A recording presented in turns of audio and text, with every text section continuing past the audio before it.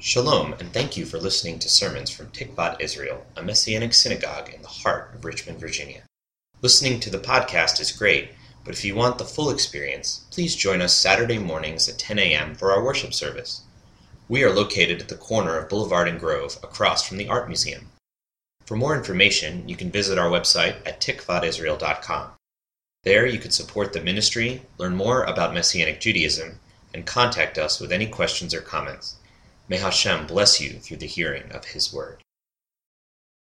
Father and our King, we thank you for your faithfulness and your love and your presence this morning. We pray that your word would go forth from Zion to the ends of the earth to encourage your people, O God, to edify and build up your community, O God, that I would become less, that you would become more, and that you would do a mighty work this morning, O God. In Yeshua's name we pray. Amen. So, as I mentioned at the beginning of the service, for those who missed it, this is actually a special Shabbat. It's called Shabbat Parah, which begins to orient us toward what? Passover, yes. There's a special reading which involves the famous red heifer. That's why I'm wearing my red shirt today. And it was used to purify the Israelites in preparation for the pilgrimage to the temple, which was where? Jerusalem. I'm just seeing if you're following with me here. Okay. All right. So 3 weeks out, we're about 3 weeks out, you would start to prepare for this journey, to remember the Exodus redemption story. This year, Passover coincides with Easter or Resurrection Sunday, which of course it does. Historically, the two events are linked in the scriptures. The Spanish word for Easter is Pascua, right? Does that sound familiar? Pascua, yes. And for Passover, they say Pascua Judía, which is like the Jewish Pascua, which, you know, is kind of funny. But anyway, so we see that these are connected. Okay? Many church communities during this season are preparing similarly for the redemption story of Easter. And our brothers and sisters at Redeemer Anglican, they're in the Lenten season, right? Not lentil, but Lenten, right? And that's a season where they're oriented toward the death and resurrection of Yeshua the Messiah. So the Jewish community is orienting itself toward Passover, and the Christian community is orienting itself toward the resurrection. So I thought, as a Messianic Jewish community, we could do both, since they go together. Is that? Yeah, have some applause over there. So that sounds good to everyone? All right. So in our community, we just celebrated the Feast of Purim, right? Which actually orients us toward Passover. There's redemption in that story. I don't know if you realize that points us forward toward Passover. There's a reason that the two feasts are together. Part of the story actually takes place during Passover. Now, is this a coincidence? No, we know from the story of Esther that the timing of things is very important. It is by God's plan and design. If you look at the whole story of Esther, you see that. And of course, the story of our lives. Okay, so when is Passover? When does it actually occur? It's the 14th of Nisan. Okay, very good. Which is actually the first month in biblical terms. When they describe the first month, they mean Nisan, which is when the Passover takes place, on the 14th.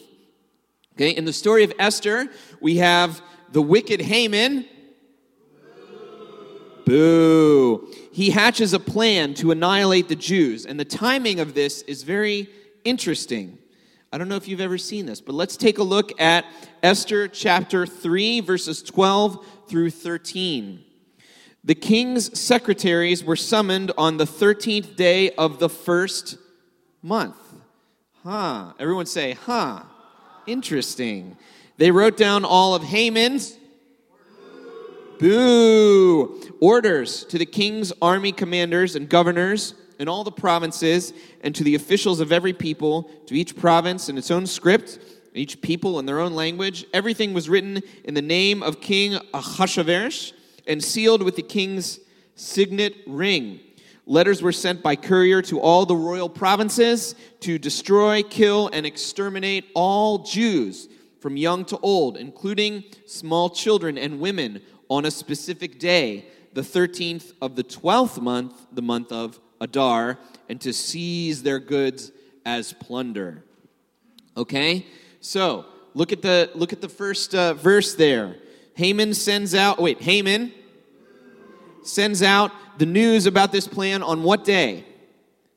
13th of the first month, which is Nisan. So what day is that in the Jewish, in the biblical calendar? It's Erev Passover. It's the day before Passover, okay? And so let's follow this story and see what happens, okay? Verse 15 of chapter 3 and the beginning of chapter 4 gives us a little bit more information. So, think about this decree has gone out, right? On the day before Passover to exterminate all the Jewish people. Coincidence? I think not, okay? At the king's order, the runners went quickly. They went quickly. And the decree was issued in Shushan, the capital. Then the king and Haman sat down for a drink together, but the city of Shushan was thrown into confusion. When Mordecai learned everything that had been done, he tore his clothes, put on his sackcloth and ashes, which is a sign of mourning, and went throughout the city, lamenting and crying bitterly. Okay, so what do we think?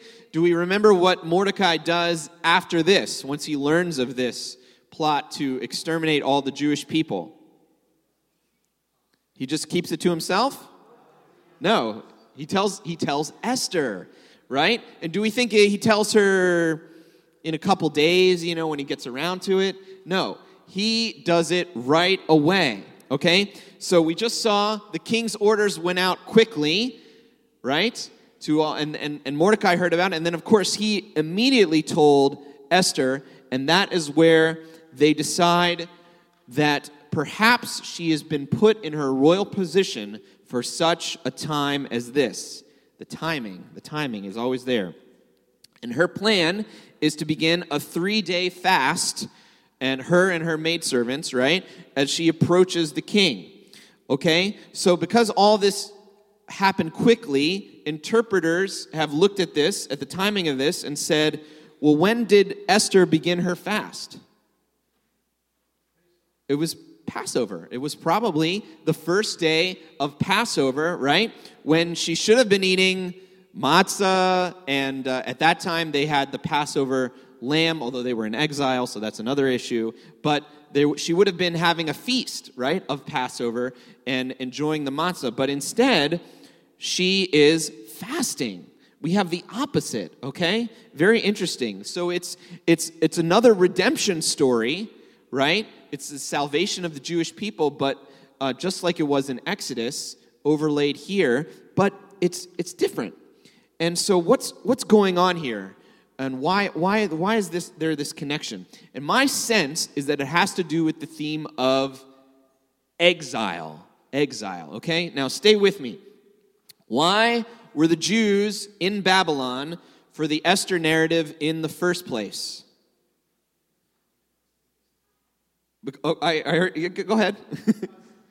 We disobeyed God, right? So we were exiled, right? We were outside of our home. Remember, the temple in Jerusalem that we've been talking about is the Tabernacle 2.0 that we've been reading about. That is the center of what?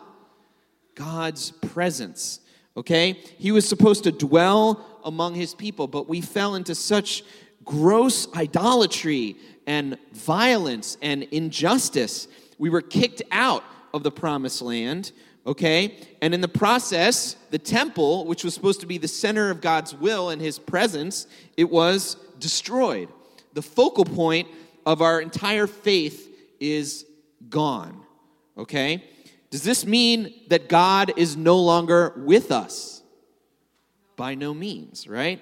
And this is the tension of being in exile. We're in exile because of our own sin, our own transgression, but God is constantly, continually rescuing us and finding a way to dwell among us, even when we are far from Him, even when we're banished or exiled from His presence. His presence often comes to us in these remarkable ways. And then that's how you get the story of the Exodus. That's how you get the story of Purim. That's redemption.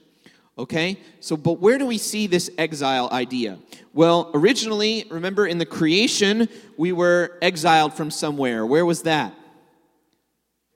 The garden, right? We were banished. We were kicked out because why? We rejected God's kingship, right?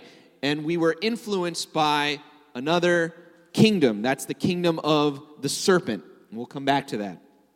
But God promised to solve this problem. It's a human problem, once for all, Himself, by transforming our hearts so that He could dwell among His people again.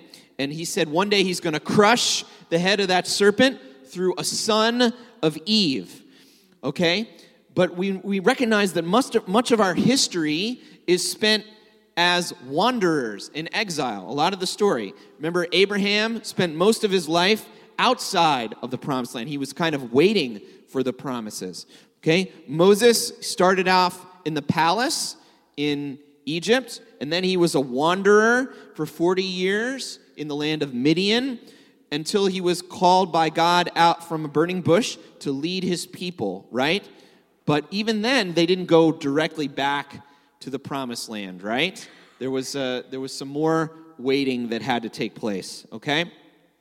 So we see that when we rebel against God's kingship and we fall into gross disrespect and violence and injustice in the land, we're always exiled, right? It happens in the 40 years in the wilderness. We don't want to trust God to lead us, and we trust His authority, His kingship, so we try to do things our own way, and then we end up exiled again in the desert, okay? So it's kind of a pattern, right? And according to most scholars, by the time of Esther, we've already been exiled for more than 70 years. So a lot of Jews had actually gone back to the promised land, right? The time of the official exile was over, and yet here we are still in Babylon, still under these crazy kings like Ahasuerus, right, who send out these crazy decrees, and we're still affected by the evil Haman, right? And if you read the story of Esther, it's full of drunkenness and ungodly behavior, particularly the king. Like, these are not morally upright people. And you notice there's no mention of God in the story, right? It centers on a plot to wipe out the Jewish people from off the face of the earth. This is the primary example of what it feels to be in exile, right? To be far from God's presence. And yet,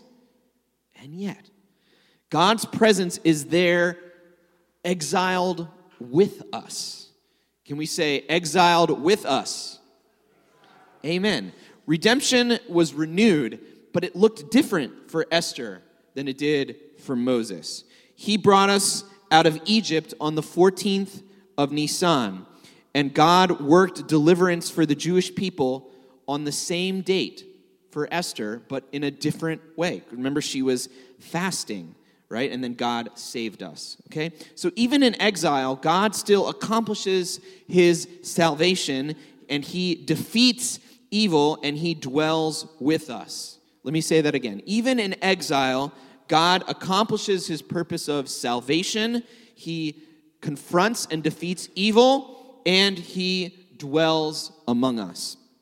In the land of Egypt, Pharaoh is defeated by his own hard heart, right? And the idolatry and evil are confronted, and the Israelites are rescued, okay? There's a pattern here, okay? In the land of Babylon, Haman is hung on his own gallows, the ones that he built for Mordecai, and the Jewish people are saved. Okay, there's a connection between all these redemption stories. And there's the problem and the solution of exile is one way to kind of link them together, because we see there's a tension there that God is both distant, we're far from him, and yet at the same time, he is always near to us. He's always close. If the kingdom of Haman and the evil Pharaoh, could boo him too, is successful, think about if that was successful in annihilating the Jewish people, what they tried to do. What would that mean? That would mean there would be no mediation of blessing. God called out the people of Israel for a purpose, and he preserved the Jewish people for his name's sake so that he could dwell among them no matter what, to bring about redemption, right? If Pharaoh had succeeded or if Haman had succeeded, there would be no Yeshua the Messiah to be born into the Jewish people. But we know that God's purpose cannot be thwarted. The word for exile in Hebrew is very interesting. It's golah, and the root of it is gala, which is it's related to the word for uncover or reveal. Okay, so exile is somehow related to uncovering or revelation, and I believe that this is not a mistake. There's something that is revealed, that is uncovered only in exile, only when you're far from home. Remember, the Esther story, it never mentions God. There's no mention of the temple. There's no mention of Jerusalem. There's no mention of the Torah. There's no mention of Exodus or Passover that's happening at the same time as the fast. But does that mean that Esther and Mordecai have forgotten the redemption from Egypt? I don't think so. See, a lot of interpreters and a lot of rabbis, they're very critical of Esther and Mordecai. And they're saying, well, they shouldn't be fasting, right? They should be keeping the commandment. They should be eating matzah, right? But God was doing a new thing at that time. He was revealing something, revelation in redemption. And it provides a new way to see God's salvation. Think of all the epic, like an epic movie that you really love, right? What happens to the heroes? They experience exile, right? And then what are they trying to do? They're trying to get back, right? They're always trying to get back home where they belong, right? What does E.T. want to do? Remember E.T.? Phone home, right? He wants to phone home. Why? Because he's exiled, but he wants to get back. What about Finding Nemo and Finding Dory? Raise your hand if you've seen that. What is that all about? Getting home, right? But the journey, the entire movie takes place in the exile, right? The bulk of the movie and that's where the characters learn the meaning of family and identity and love. And the characters grow and change in the exile so that when there's redemption, when they come back home, it actually means something. There's revelation in the exile. These films capture our imaginations. They capture our hearts because we know this to be true. We know that our lives are primarily in exile as well. Okay? I'm going to come back to that, but I want to mention the Haftarah portion that Eric talked about for this week. It also reflects this idea. It comes from Ezekiel, right? And just as a background, Ezekiel was supposed to be a priest. He had studied all his life, and he's sitting by the river in, guess where? Babylon, right? And he's kind of sad, and it's his 30th birthday, and that is the time when he's supposed to be installed as a priest in the temple, right? But he can't because exile. He's not there. There's no temple. It's been destroyed. So he's sitting kind of sad. And he has a vision of God's presence, right? It's kind of strange, but there's wheels, right? And then there's these 4 heavenly creatures. And on top of that is a throne. And it's the throne of Hashem. And God's throne is supposed to be in the temple. And here it is in Babylon. He's seeing it in exile, right? And so that's one of the the themes of Ezekiel is seeing God, God's presence in exile. And this is the Haftarah portion for this week. This is from Ezekiel 36, starting in verse 16. Excuse me, I'm going to get some water.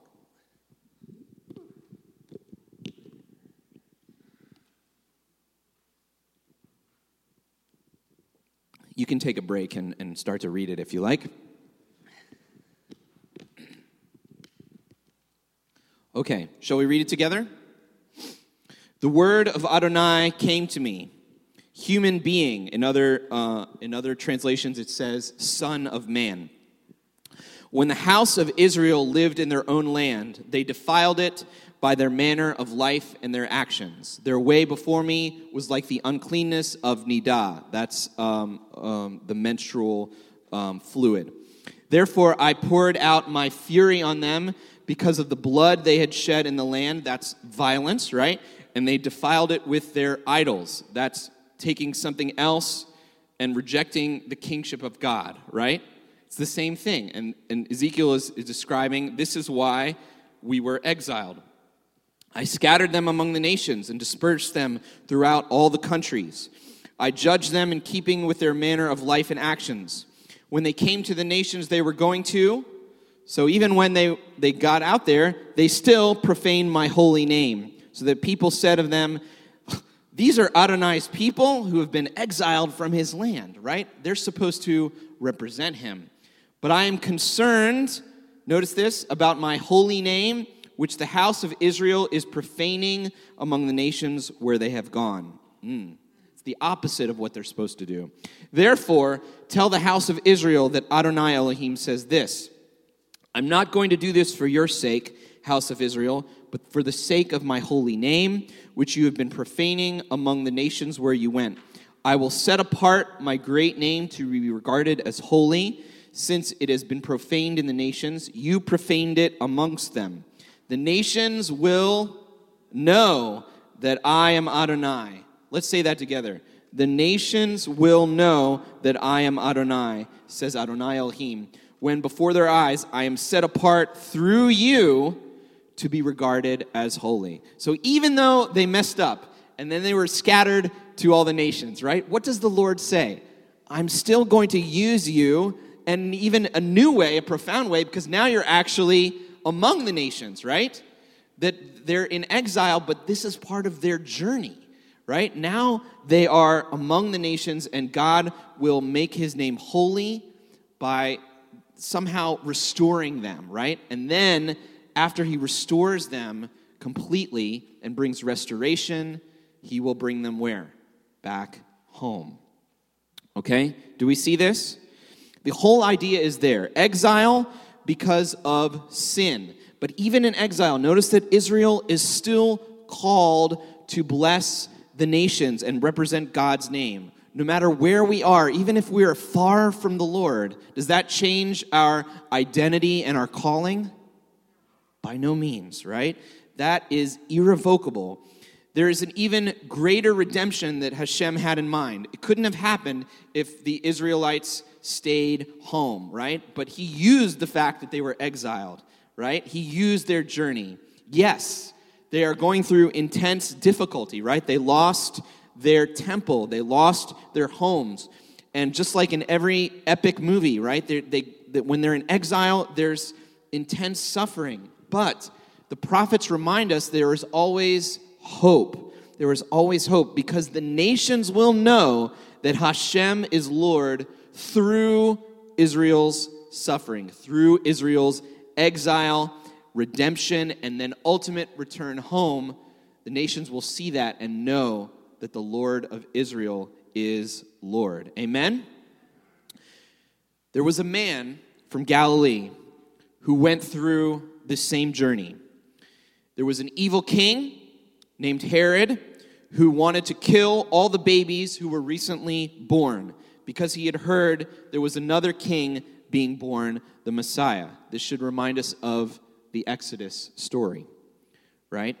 And so the Messiah was exiled to Egypt, right?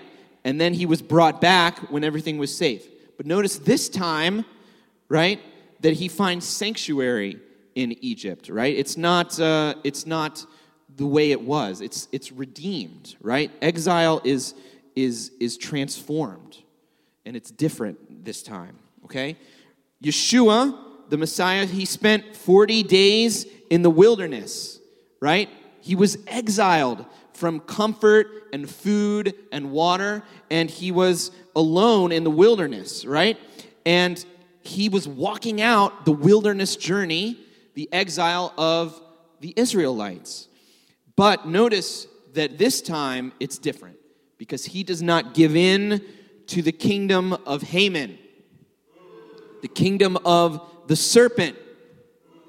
Yes, he doesn't give in to that the way the Israelites did. So that kingdom tries to approach him, and Yeshua responds, and he says that he will only bow to God. He proclaims the kingship of God alone.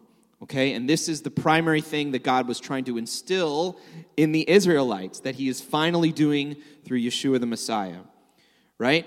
A lot of Yeshua's ministry took place in the Promised Land, right? They weren't in literal exile, but they were exiled spiritually. They were experiencing the pain and suffering of being far from the presence of God. And Yeshua brings them near. He brought the presence of God to them during his 3-year ministry. Notice what he did. He cast out the unclean spirits. What did that bring? It brought purity to Israel. Okay? Notice he healed their diseases, right? He brought redemption in their bodies and in their nephesh, in their souls. His ministry was a ministry, the entire thing was restoration. He was continuing what God started in Genesis to use the times of exile as a way of being far from God to draw us back near to God, to bring about restoration and hope and renewal. He's the fulfillment of all those prophetic hopes that Ezekiel and Isaiah were talking about. There was another redemptive event that coincided with the feast of Passover, besides what Esther did when she fasted in Babylon. Of course, I'm talking about Yeshua. The lambs were being slaughtered for the Passover meal at the same time, in the same date in the calendar, as Yeshua when he went to the execution stake, which is commonly called the cross. Okay? Remember what the prophet said, okay? Ezekiel goes on to say that God himself will give us a new heart, okay? And he will bring restoration. Excuse me, I lost my place here.